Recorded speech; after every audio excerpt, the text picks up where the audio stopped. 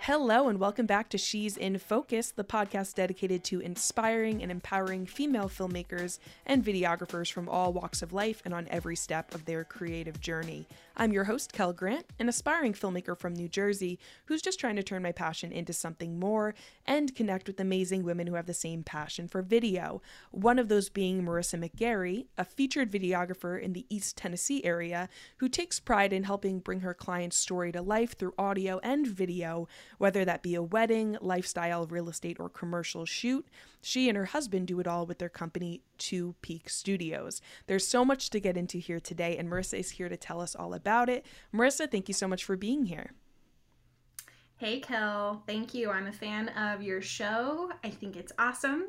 I'm excited to be a guest, and, it's just really fun collaborating with like-minded people. I don't know, I'm sure you've heard like the community over competition phrase, and I think that there's just so much room for us female filmmakers to support each other as we kind of maybe not dominate the industry, but I feel like there's a lot more female videographers today, and we can totally support each other. So thank you for having me on the show. Of course. And yeah, dominate, we can use that word. We're taking over. We're making space for ourselves. I love it. Oh my goodness. There's so much to talk about. I saw your Instagram accounts and I was just fascinated with your life. You got the man, you got the business, you got the side hustle, the wellness podcast.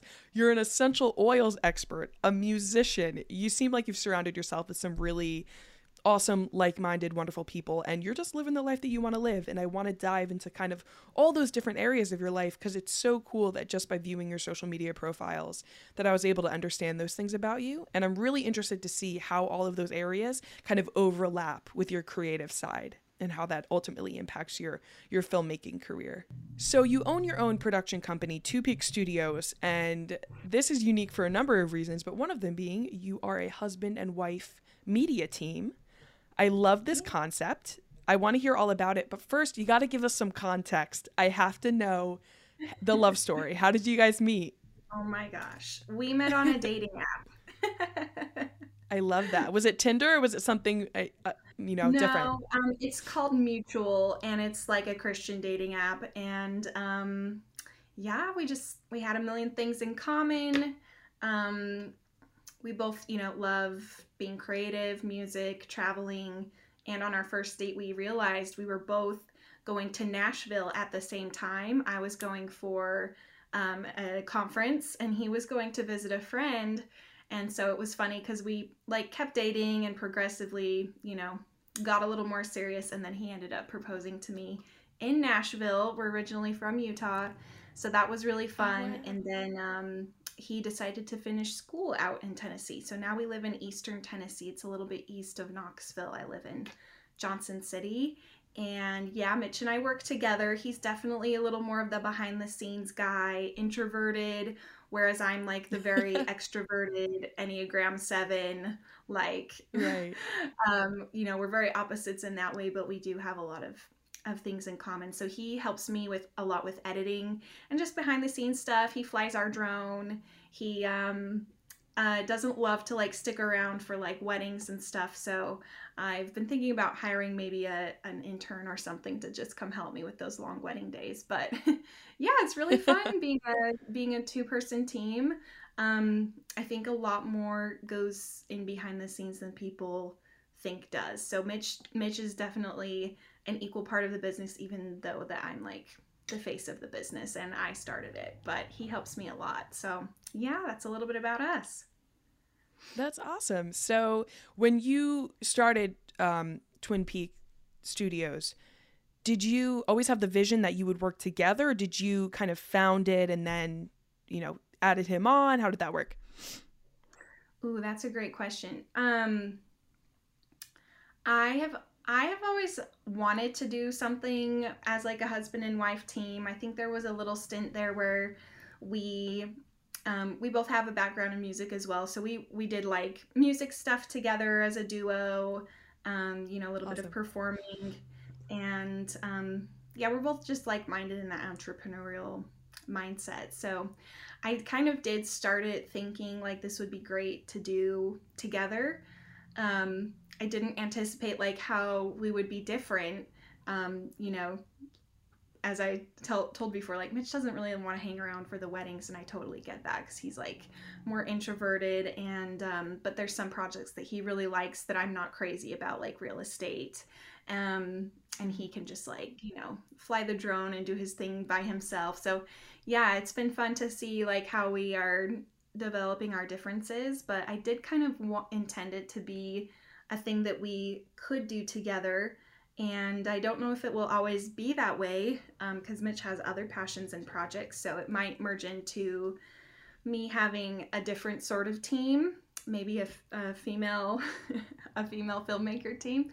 But yeah, for now it's really fun working together. We don't get sick of each other, and we like tackling the different aspects and things that we both enjoy like separately in the business. That's awesome. It sounds like it's so fulfilling for both of you. It's kind of nice that you have that balance of like he likes to do the things that you don't like to do, and you'll take over the things that he doesn't like to do, and it really works well that way. Yeah, and it was great because I was saying we both have a background in music as well, and Mitch particularly in audio, and took some like recording classes. He also has a podcast. Shout out to the Moderately Interesting podcast. It's all about like pop culture and nerdy stuff. Um, but yeah, so Amazing. he was able to pick up video editing fairly quickly just because he kind of had a background in audio editing. So I was able to teach him.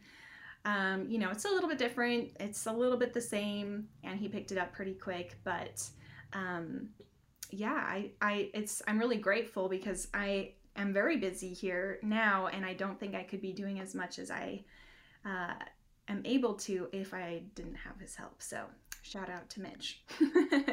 there's a there's an awesome Awesome. guy supporting a lot of us female filmmakers behind the scenes, and we are very grateful.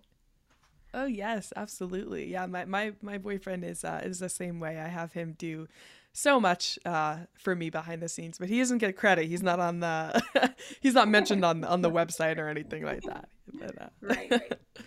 that's so funny. So you have a background in music. How did you kind of implement that into your business? Because I saw that you chose to market yourself as a company that specializes in both video and audio. So tell me a little bit about that decision and how your background in music and audio affected that. Ooh, good question. Yes, so I am more of a classically trained musician. I have a degree in percussion, which is like hitting stuff, triangles, cymbals, uh, Awesome. xylophones, and it was a great time. But yeah, where we live now is a little more in the country. I wasn't finding a lot of opportunity just to play as a musician. I think there's more opportunity for that if you live in a big city, or you move to Hollywood and play for TV sets, or move to Broadway and play for the shows. And yeah, I don't know, that dream got a little bit put away, and I really love living like out in the country. So where we live is very passionate about music in Eastern Tennessee. Everyone thinks of Hmm. like Nashville as Music City, but Eastern Tennessee has a lot of bluegrass and Appalachian music roots. So people here really love their music, and I thought, I have a lot of passions, as we all do, but I said, if I can kind of market myself as an expert in audio and video, I think that is very, I don't know, just a little bit different. And so I just do try to make sure that at first I get this, Kel. At first I was like composing music tracks to go along with the videos, and it was way too much. I can It's imagine. Oh man. forever.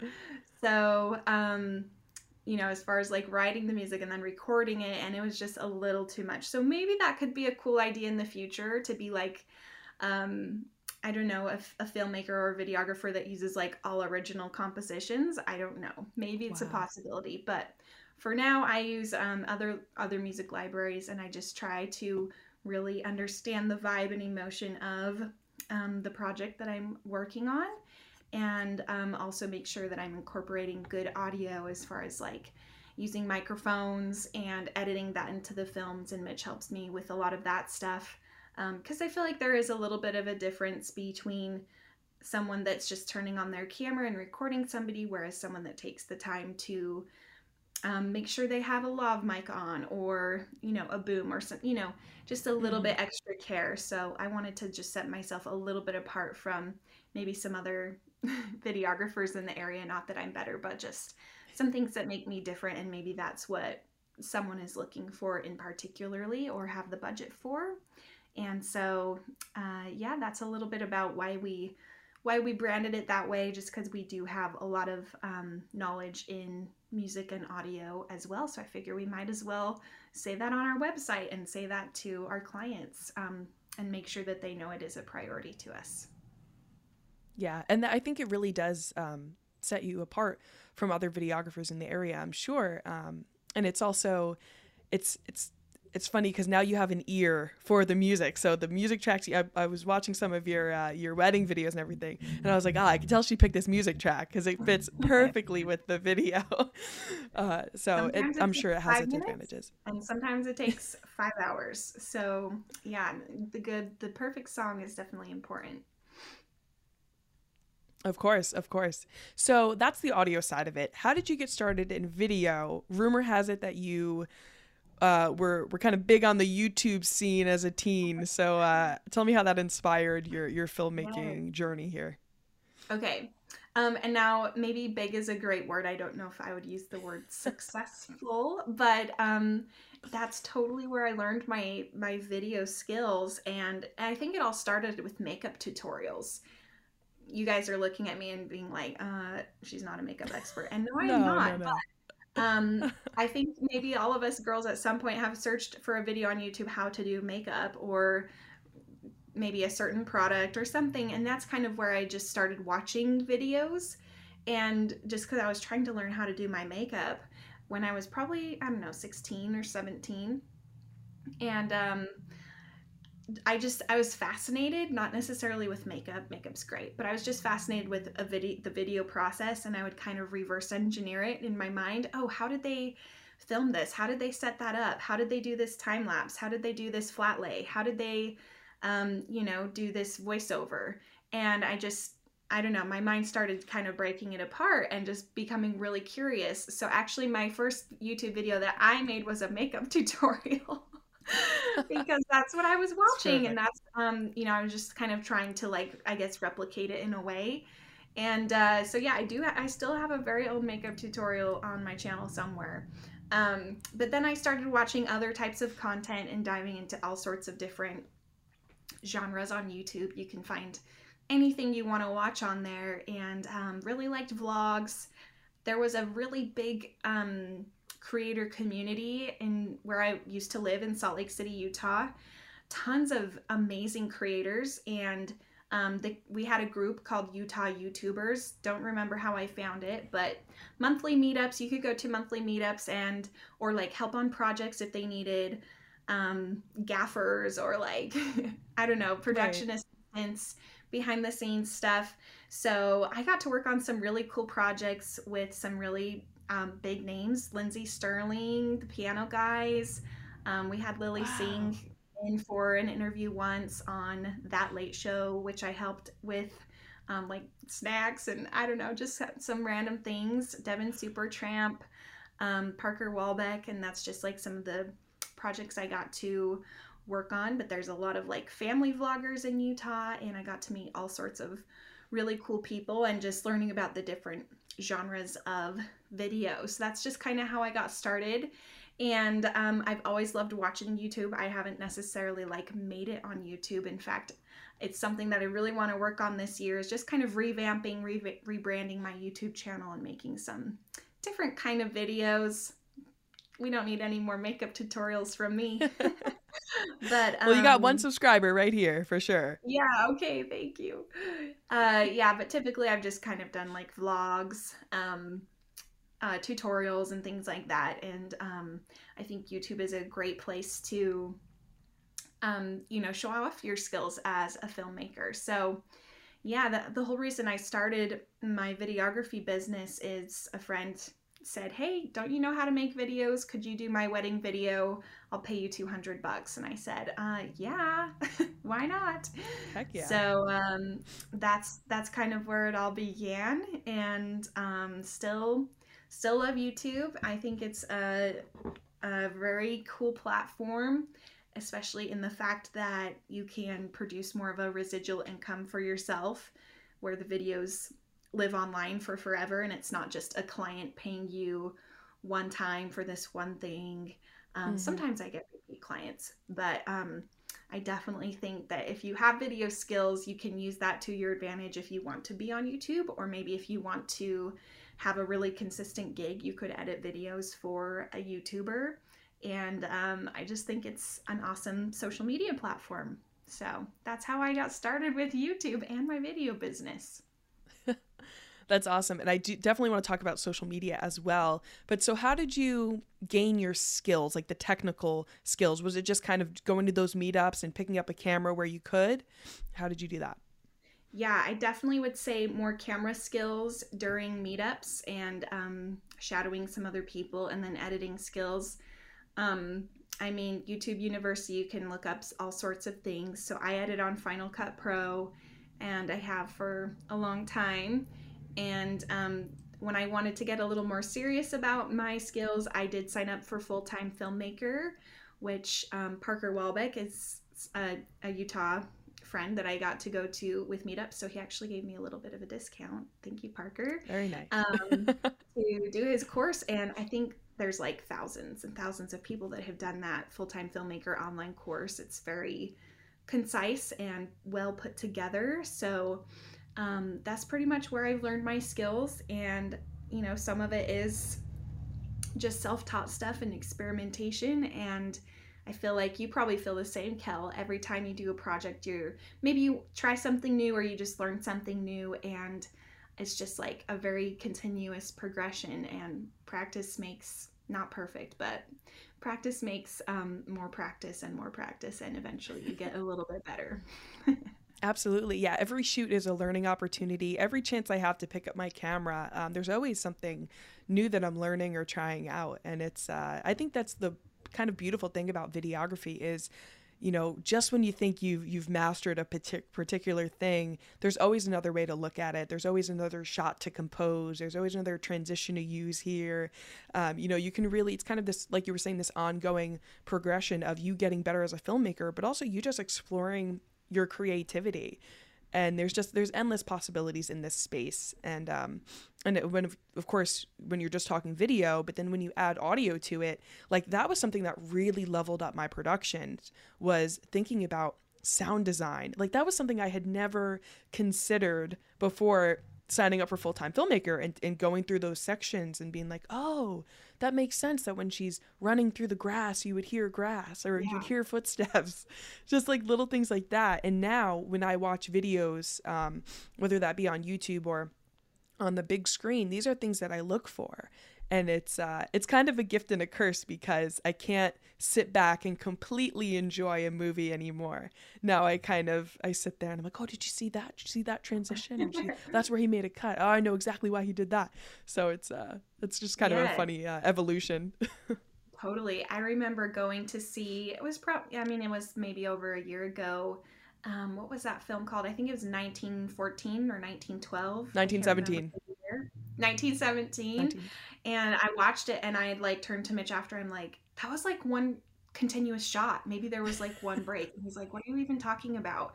I'm like, they weren't like cutting scenes the whole movie. It was just like, it flowed, and I was like flabbergasted. So then I had to go look up afterwards how they filmed that movie in one shot. It's very cool. Look that up on YouTube if you're curious. But yeah, there's always so much more to learn, new things to try. I never get bored. I think I will do this for a very long time. Yeah, that's awesome. That's awesome. But you also have like so many other hobbies, which we're definitely going to touch on. But I do want to circle back to social media. The one thing that instantly stood out to me about you was just your ability to market yourself. Between your website and your social profiles, including like your personal pages as well as your business page. And were you like, what's your secret? Were you always good at that? Like, where Yeah, did you learn? I've always been an oversharer, and a storyteller, I guess, to some extent, which is very important not only with videography but with social media. I think, I mean, I just from a very young age, I've obviously loved music, and that's like a way to tell stories. I've also acted a lot. When I was really little, like 6, 7, my mom put me in like this recitation class where you would like memorize these poems, like old, Edgar Allan Poe and like um, Emily, what's her Dickinson, and I would memorize these poems and have to like go recite them. So I think I've just always loved maybe entertaining or storytelling to an extent. And I mean, I think I made my first blog when I was like 13. I called it Frazzle Fridays.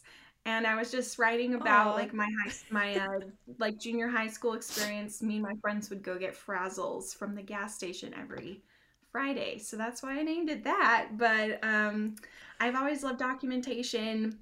Um, and I think a little bit more like visual or audio aspect because I'm not so great about like writing in a journal. Um, Me but too. like I love making videos or like voice recordings. If I go on trips, I did like a mission trip for my church for a year and a half, and I brought like this audio recorder with me, like a Zoom.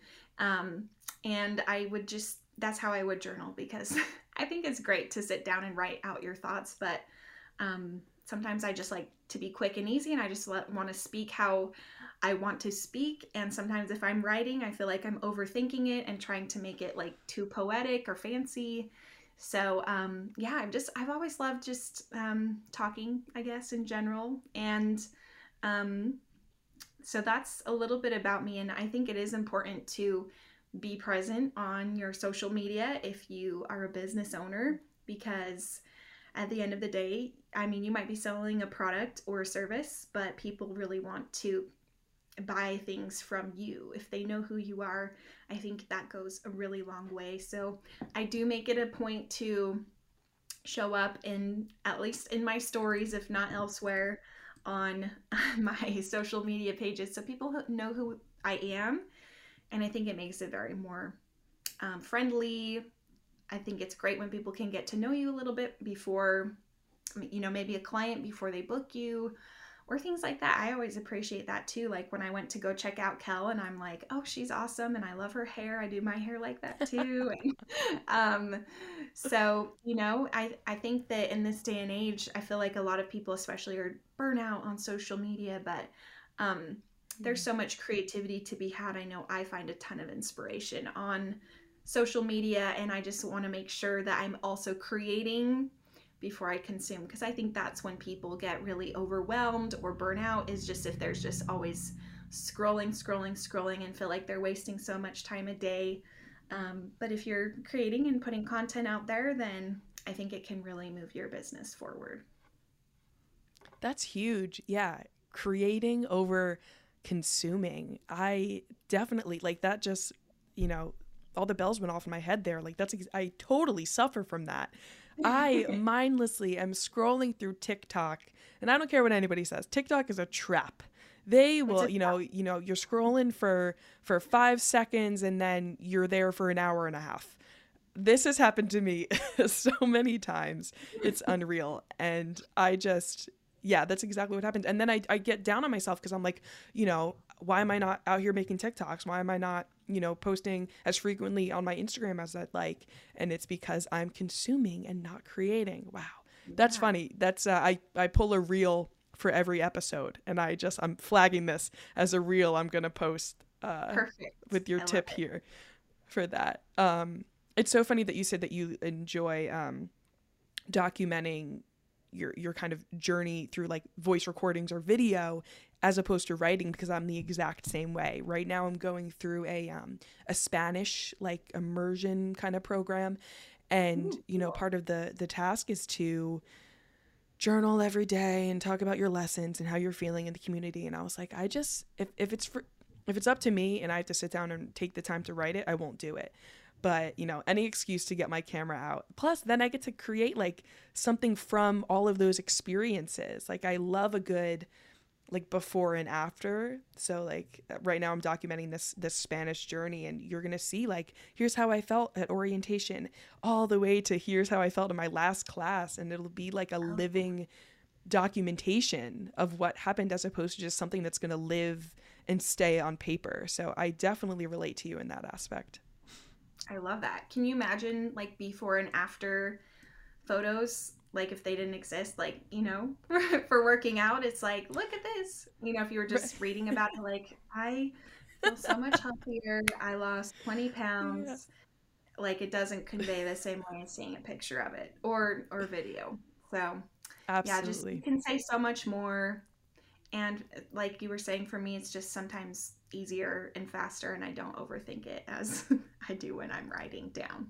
So yeah, everything has a purpose, but I love that medium of documentation and sharing.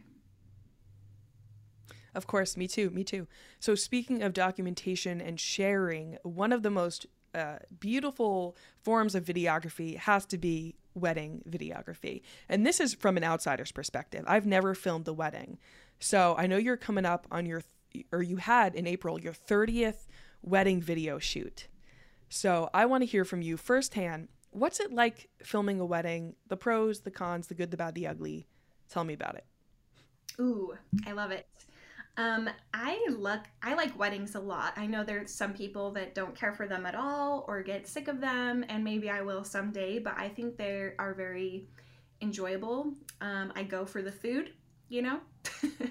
Yeah. Just kidding. But seriously, I was telling Mitch the other day, or last weekend, I was like eating some cake on the way home, and I was like, I don't know the last time I made a cake. I'm always eating cake because I'm always doing weddings, and I also make content for a local bakery in our town. And I'm like, I'm eating cake all the time, but I don't know the last time that I made a cake. So it's just kind of funny.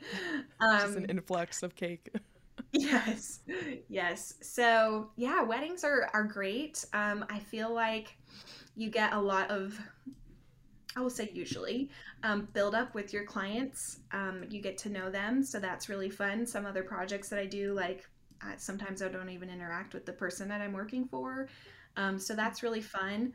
As far as weddings go, I always send them over like a questionnaire that I've put together so that they can fill out like what time do you want me to be where and what's your schedule for the day and things like that. But I also ask questions like, are there any sentimental objects of it like in your day? Because sometimes people will have special things like personalized cufflinks or very special veil or like I don't know, some maybe a family member that's passed away that they'll have a picture of sitting in the aisle. And I want to really make sure to highlight those things because I feel otherwise that wedding videos would be very cut and dry and not as personalized.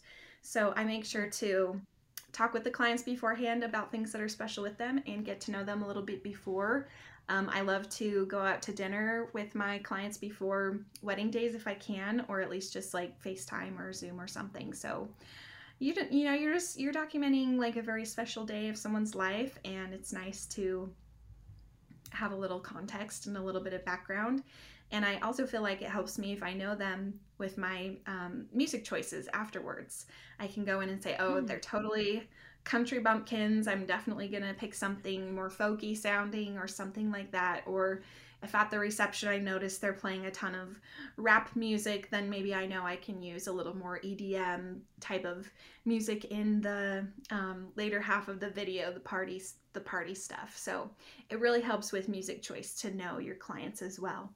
But for the most part, like people will book me for 8 hours that have like a full day package and a half day, and that's what people mostly book me for, the 8 hours. So I show up and I just try to be, to an extent, a fly on the wall.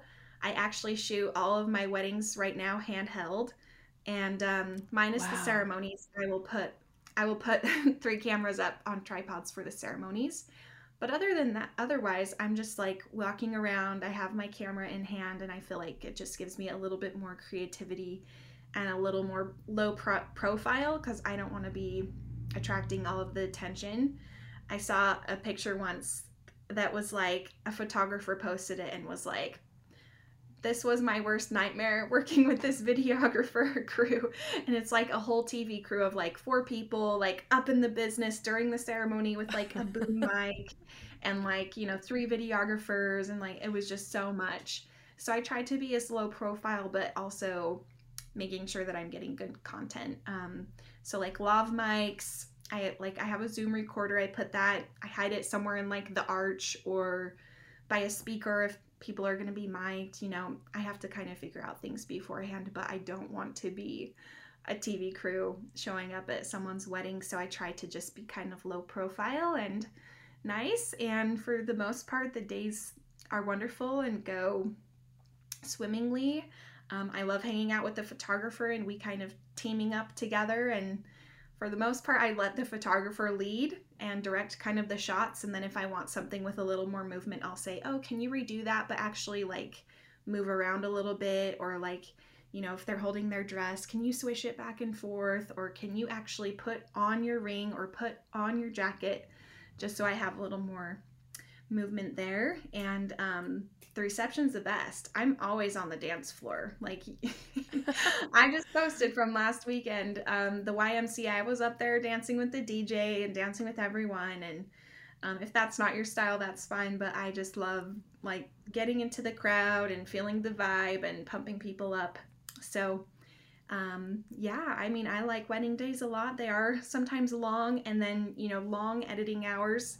I think typically it takes me 20 to 30 hours to finish a wedding film, just depending on different types of add-ons that they have. If they have a full ceremony edit they want, if they have, they read letters to each other or something, then that's going to take a little more time than just putting clips to music, if that makes sense. But yeah, it's a good time. I like weddings. And like I said, there's usually good food involved. I have it in my contracts. If I'm there longer than 4 hours, I get to eat, and I like to eat when they are eating. So oftentimes I will like jump in the line right at the beginning so I can eat and like get back to work. But yeah, they know that, so they're not like put off like, ooh, why is the videographer like just jumping in line hogging the food? So if Marissa's at your wedding filming it, she's hopping in the front of the line for food and she's on the dance floor. Yeah, but I don't know. I feel like people enjoy that I have like a personality. So I don't know. Yeah, it's a good time. I think it's important to be happy and be positive and be upbeat. And if you're hangry all day, then you aren't going to be that way. So true that. Yeah, absolutely. So when you're at the wedding, you said in the beginning that you have a 3 camera setup for the ceremony. Are you running this by yourself, or do you bring an assistant with you to help? Yeah, it's all me. I've been thinking about hiring an assistant, but yeah, for the most part, I can handle everything. The ceremony is definitely the most stressful part because I don't want to miss anything.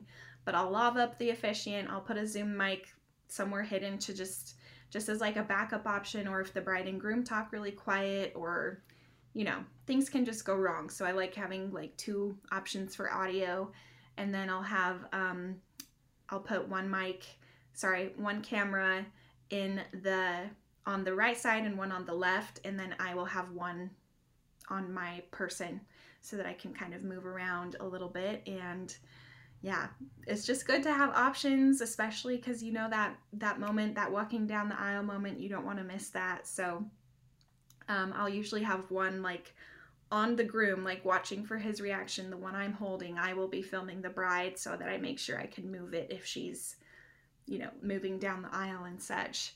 So yeah, it works okay right now, just being a loner, but I think it would be quite beneficial to have an assistant, or at least just someone to hang out and eat cake with. Of course. If I lived closer, it'd be me. I'd be there in a heartbeat. Yes. All right. Well, if I'm ever up in New Jersey, I'll call you up. Perfect. What was I going to say?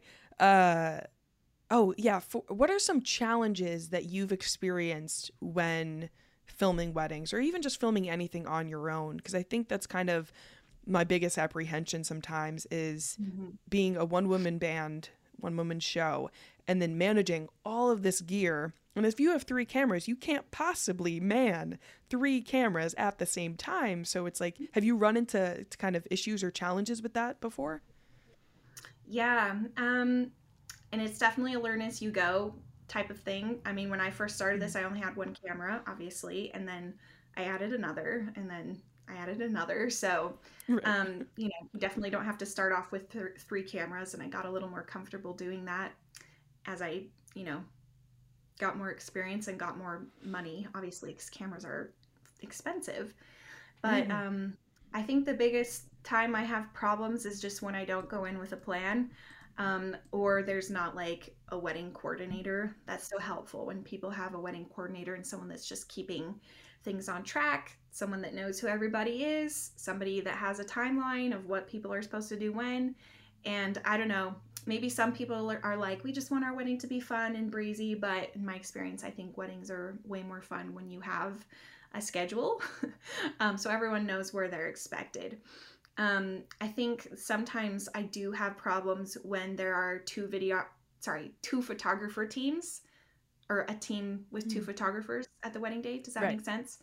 Mm-hmm. Because often I feel like one will go hang out with the bride and the bridesmaids and stuff during like getting ready time and taking their portraits and things like that, and one will go hang out with the groom and with his people and take their pictures. And so sometimes that does get a little tricky where I'm like running back and forth trying to make sure I get both. Um, so I'm that's not that big of a deal because you can get stuff going back and forth. But yeah, I remember one time I had a 2 photographer team, and the venue was very spread out. Like you had to take a golf cart back and forth, like to the bride's space and then to the groom's space. And I was like so tired. I felt like I'd been walking around at Disneyland like after Oh that my day. gosh. Um, so that's a little bit challenging, but now I know, like, okay, I want to talk with the photographer beforehand so I know what I'm expecting from them as well. Um, and yeah, again, with the photography, sometimes we get in each other's way. So when you can have communication beforehand, that's super helpful. Like, hey, during the ceremony, this is how I set up. I'll have a camera here and here. I will be hanging out in this general area. What do you guys usually do? Or just talking about it beforehand. So that's probably just my biggest hang up is just working with photographers. And not that it's a bad thing, but if you don't have a plan beforehand, I feel like you can run into some issues. So I always make sure to chat with the photographer beforehand because we are like the paparazzi team. It's important to work together, especially so the couple doesn't feel like they are just taking pictures and videos all day, if you're like doing things separately. So the more you can work together, the more smooth your day will go. And even like knowing who the venue owners are, who the other vendors are, the DJ. I always talk to the DJ too and make sure I know his kind of setup. Hey, are you using a microphone during speeches? Because that will affect my choice of if I want to put a lav mic on who's giving the speeches. If they're using a microphone to speak into, then I know I can just kind of pick up sound from the DJ's Right. setup. So, talking to your vendors beforehand and the couple to make sure you know what they want has saved me many, many mistakes. That's great advice too. I've never shot a wedding before, so there are so many things I haven't even considered. Like I'd be so concerned about getting the right shots. I wouldn't even be worried about talking to the DJ and the vendors and the photographer. But I guess those are the things that really make the difference at the end of the day, for sure. Yes.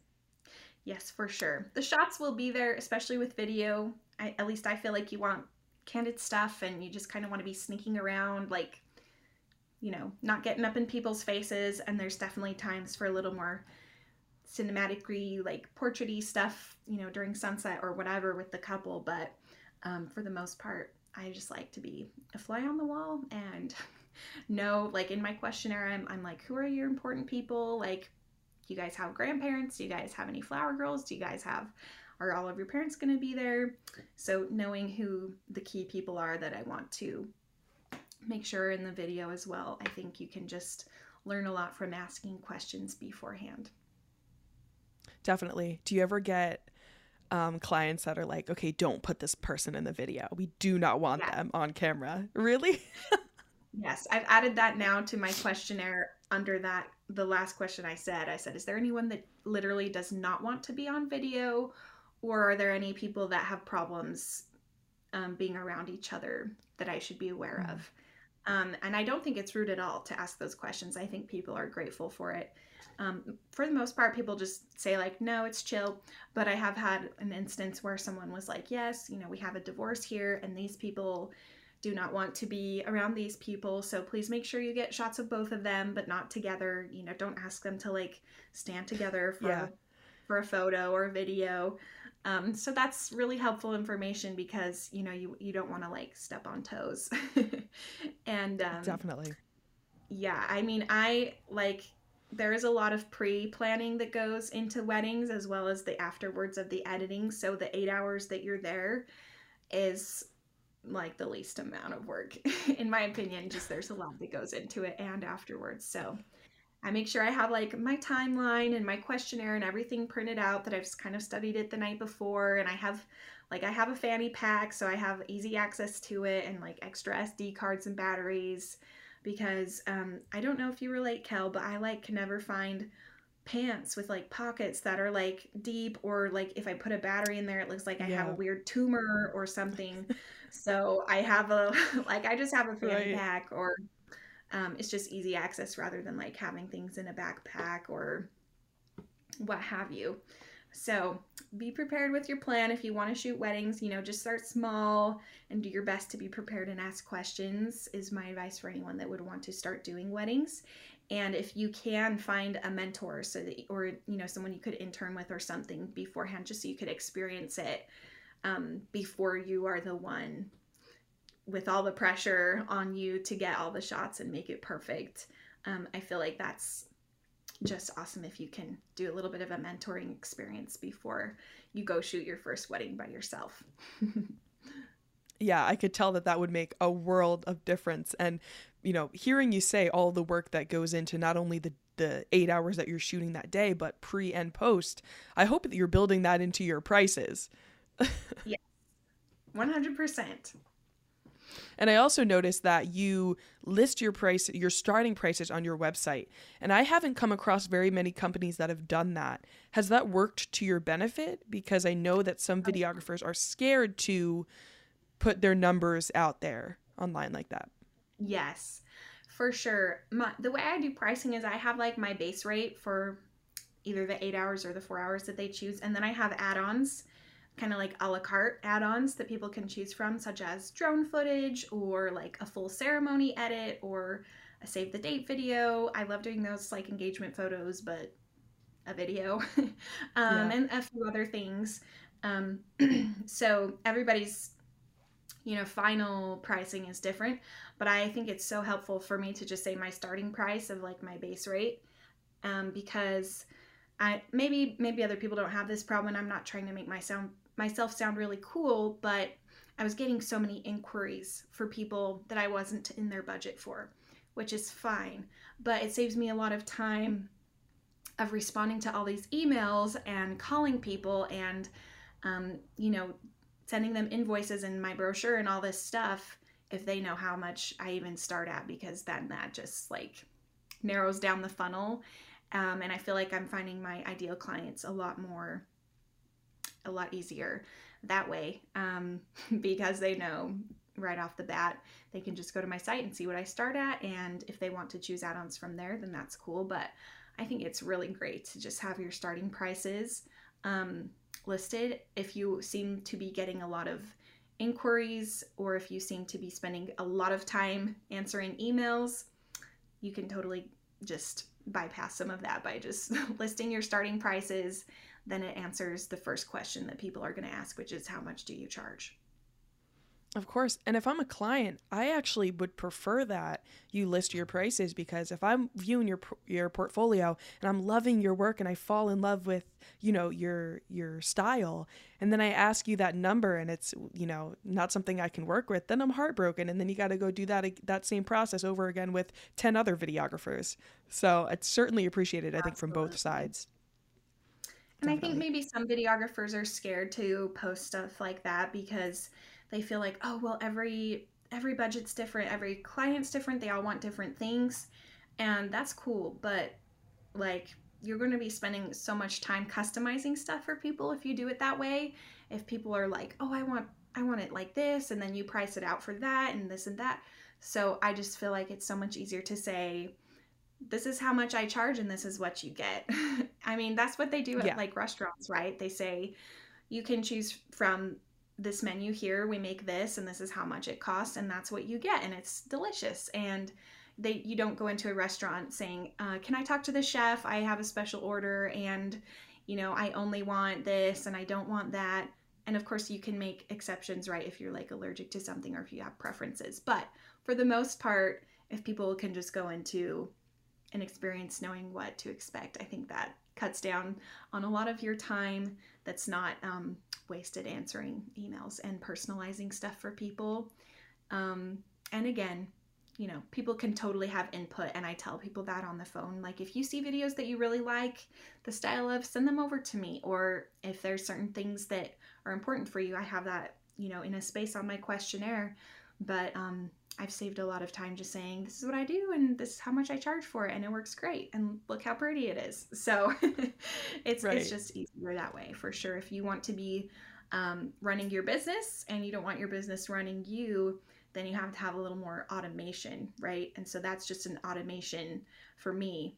Just have it listed, have the form, they can fill it out, done and done. Have the questionnaire, they can fill that out. It's the same thing. I send the same questionnaire every time. I'm not typing up emails every time thinking of questions to ask. It's all been done. It's been thought out beforehand, and then I can just kind of send it out as needed. Absolutely. And process is so important in business, especially in the video production space. Having those, even just thinking about the emails that I send out for this podcast, making sure that the guests are aware of like the terms and conditions and what to expect and everything like that. And it gets even deeper when you're talking about, filming somebody's very special day. So laying it all out on the table when, at the offset is going to really help, again, both parties, I think, benefit from the experience for sure. Absolutely. So you do a lot of different styles of video. What would you say your main niche is? Would you say that that's weddings, or do you just like doing a bit of everything? Ooh, that is a good question. I would say I'm most busy with weddings, and it's what I get hired the most to do because people are getting married all the time. But yeah, I mean, I'm doing my first documentary right now, and I enjoy it, although it's very long and tedious process. And I do enjoy that. I think it's really fun just to see like a little bit more normal life. I don't know. Weddings are just such a fun, special event, and it's really awesome to capture those. But yeah, I got hired to do a documentary for a PBS show in my area called Song of the Mountains, which again, I was telling you about the Appalachian and bluegrass music here. So it's just a little bit about that experience and some people that are involved in my area. So that's been a really fun project. But I don't know if I would say I'm busiest with weddings. I don't know if I have a specific niche that is like my specialty, but because I do like doing a little bit of everything. If I could have it my way, I would love to do a little bit more like product content. I think it's really fun. And I was telling you, I work with a bakery here, and I love doing that. Having a consistent client every month I know I can work for, I think is an awesome goal for any videographer, whether that be, I don't know, real estate can be really consistent. It's not for me, but it's just because I haven't pushed it. But Right. working with some small businesses in my area is something that I love. And product photography is difficult, and I like the challenge of it because it's not like you can say, hey, Cupcake, can you turn around and do a dance? Like Right. you have to get really creative and think of ways to show off products. So I don't know. I think that's pretty fun. I would love to do a little bit more of that and maybe have like a setup studio or office space so that I'm not like taking my gear around and like schlepping it to all of these places. And I could just say like, hey, come drop things off to my studio and I will do photos and pictures for you. So that would be an awesome goal. And then I have another goal of doing some more like documentary-ish style things. I would love to do like a travel show, maybe a YouTube series. Think like Anthony Bourdain, but like a girl who's like spunky and but also loves like food and culture and also music, so put like a little bit of a music fusion. I think there's so many shows on like Food Network that's like travel and food, and I would love to do like a travel, maybe some food and music. Like there's so many different music cultures.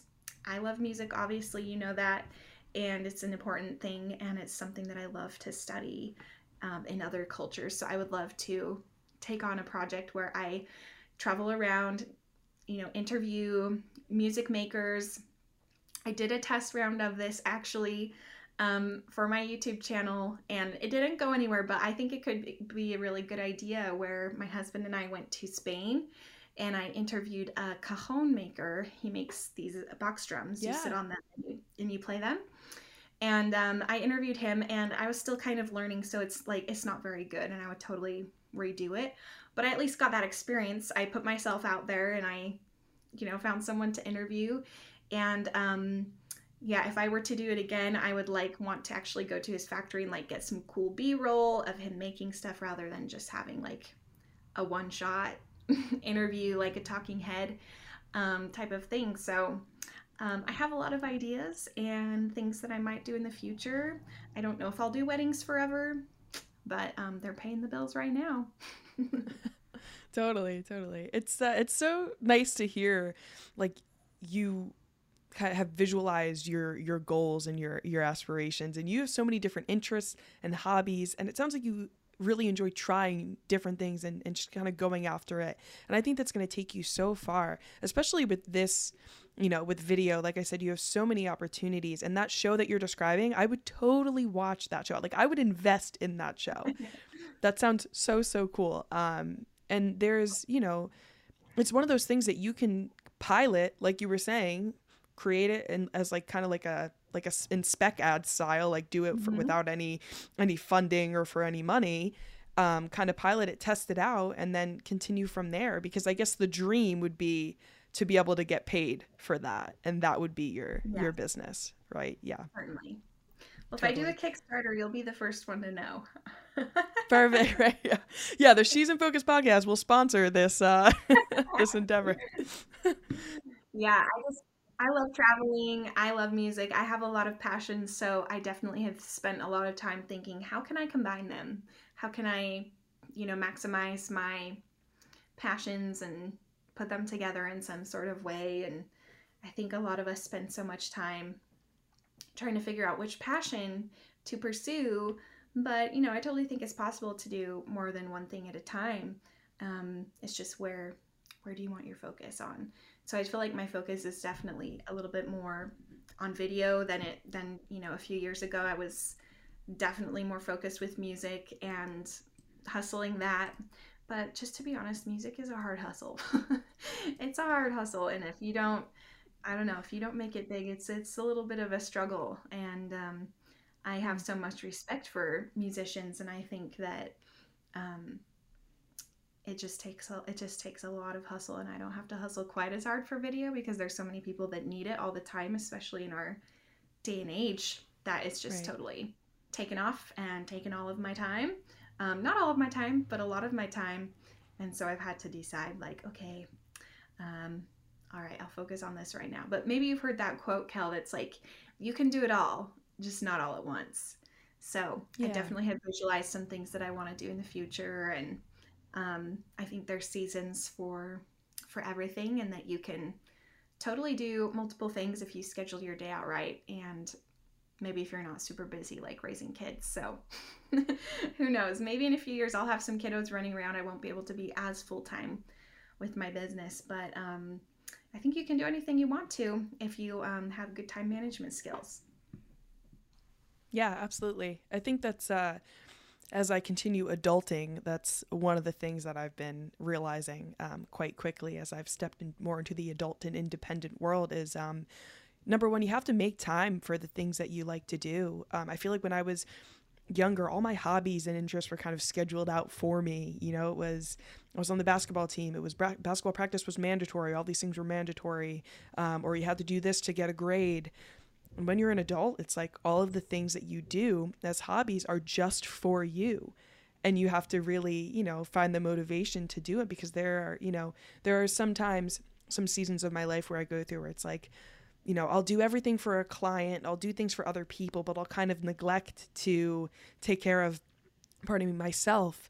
And, I recently just joined that Spanish program I was telling you about. That's something that I've been thinking about for a very long time, but I was finally like, you know what, I'm going to invest in myself. We're going to go on this journey and we're going to do that. And I also joined a basketball league, which is something I did a lot in high school and Yay. college. But after college, I was like, especially with this pandemic, I've just been sitting on my butt for a year and a half.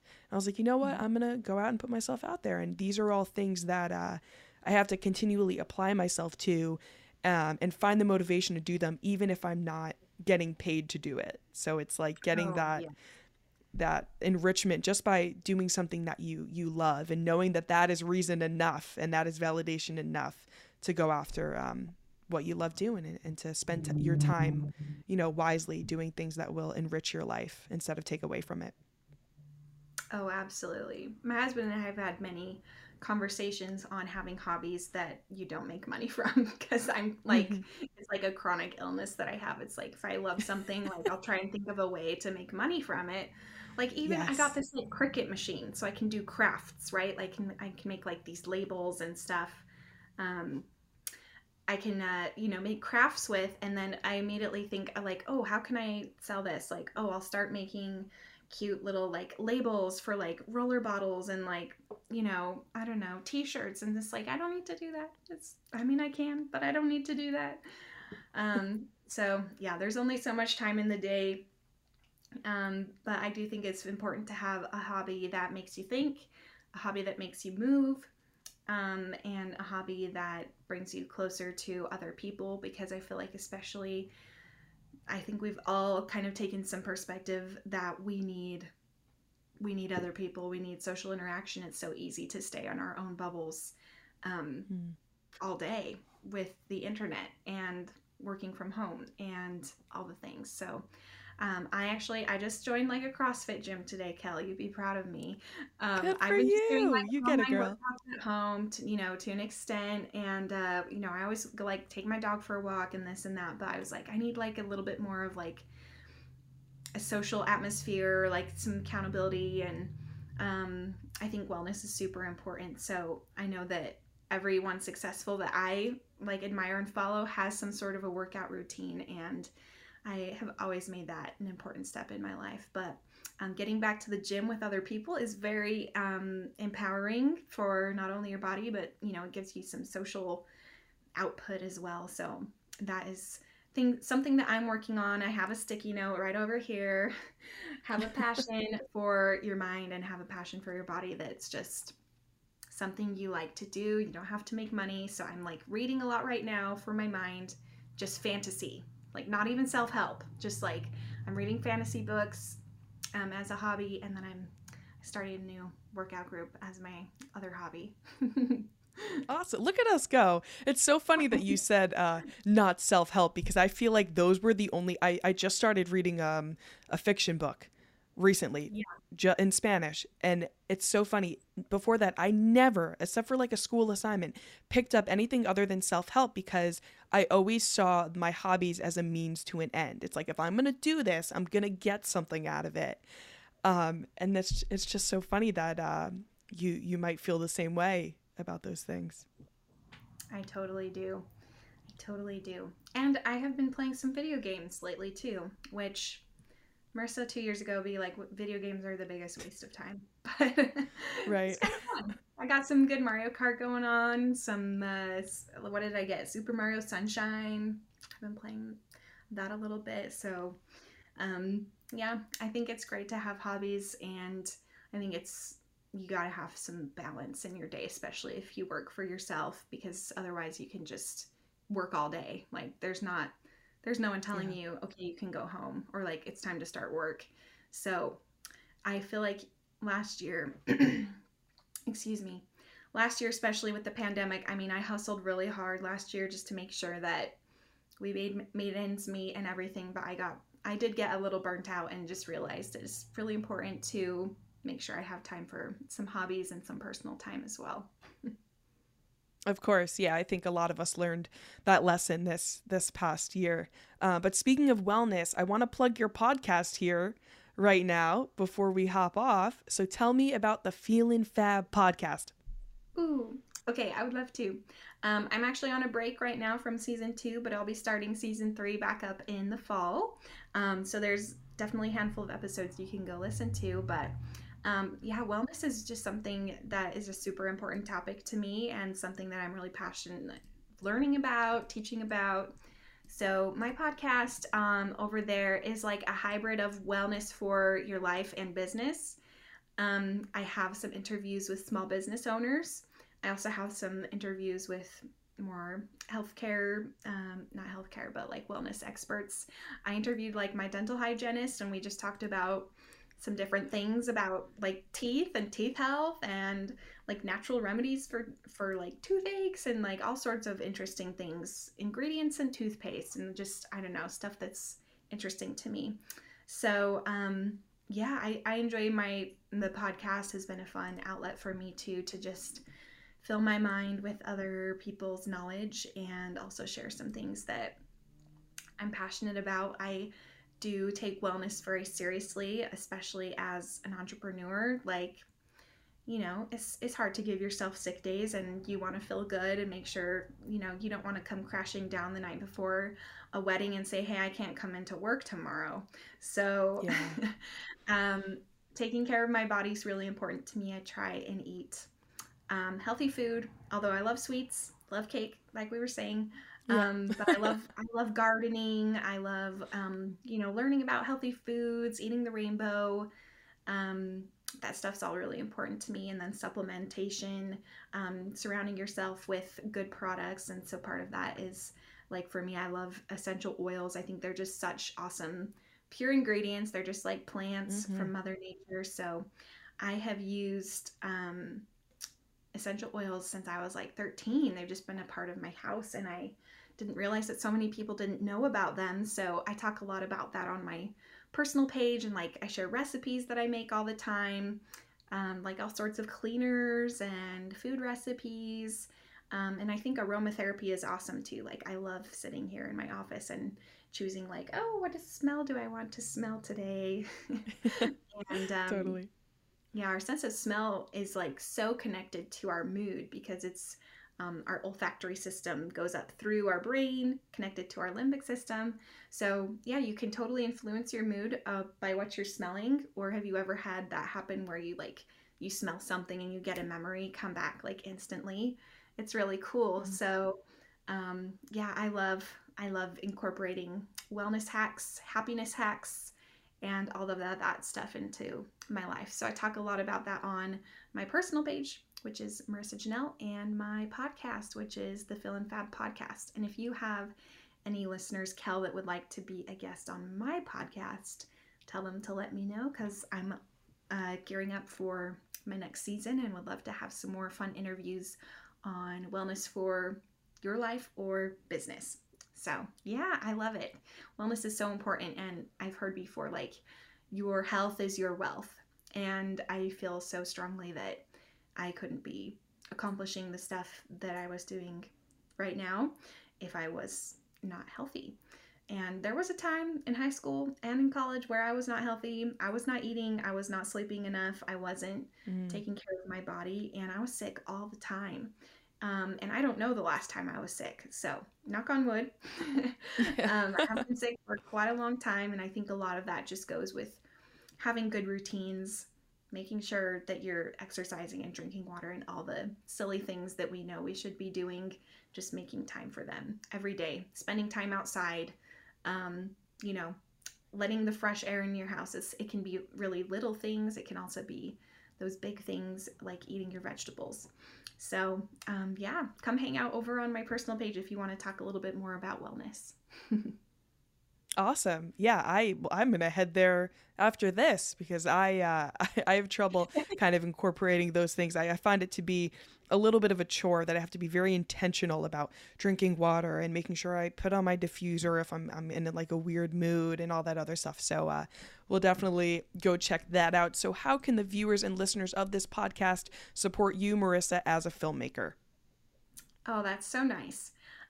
First of all, thank you for listening. Like, if you spent time listening to this whole podcast, like, I just want to say thank you. I know your time is precious, as is mine and Kel's, and we're just grateful for you hanging out with us today. So thank you for the love and support. And if you want to give more love and support, a good place to hang out with me is I like Instagram. That's a really fun medium for me because it's documentation, right? I love hanging out on stories.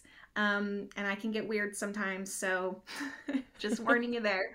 So Instagram, you can hang out personally with me, is Marissa Janelle, and my business page is Two Peaks Studios. And then like I was telling you, Kel, I do have a big goal this year to kind of revamp my YouTube channel. And like you were saying, you spend all this time doing stuff for other clients that you don't do for yourself. And I'm like, I have all these video skills. Like, why don't I make myself videos? Like, why don't I go fly the drone somewhere cool just like to make a video for me? So yeah, I'm going to be revamping my YouTube channel next month and in June, and going to be spending some time on that during some slow wedding season during July and August before the fall. So if you'd like to come subscribe, I'm going to be making some really creative content over on YouTube, and it's also Marissa Janelle, the same as my Instagram. So I would love to have you subscribe and come hang out with me over there. Awesome. Well, I'm definitely going to do that. So I hope all of you listening follow suit. Marissa, it's been so awesome talking to you. I honestly feel like I made a new friend today. I feel like our conversation was just so organic. It was so fun. I so wish I could hang out with you in person. But yeah, like I said, if you're ever in New Jersey or if I'm ever in Tennessee, we'll definitely get together. Absolutely. And hey, let's have you as a guest on my podcast for season 3. Of course. Let's lock it in. All right, everybody, you heard it here first. That was Marissa McGarry. We are so excited to have her as part of the Female Filmmaker Gang. And as usual, thanks so much for listening, and I'll see y'all in the next episode. Bye!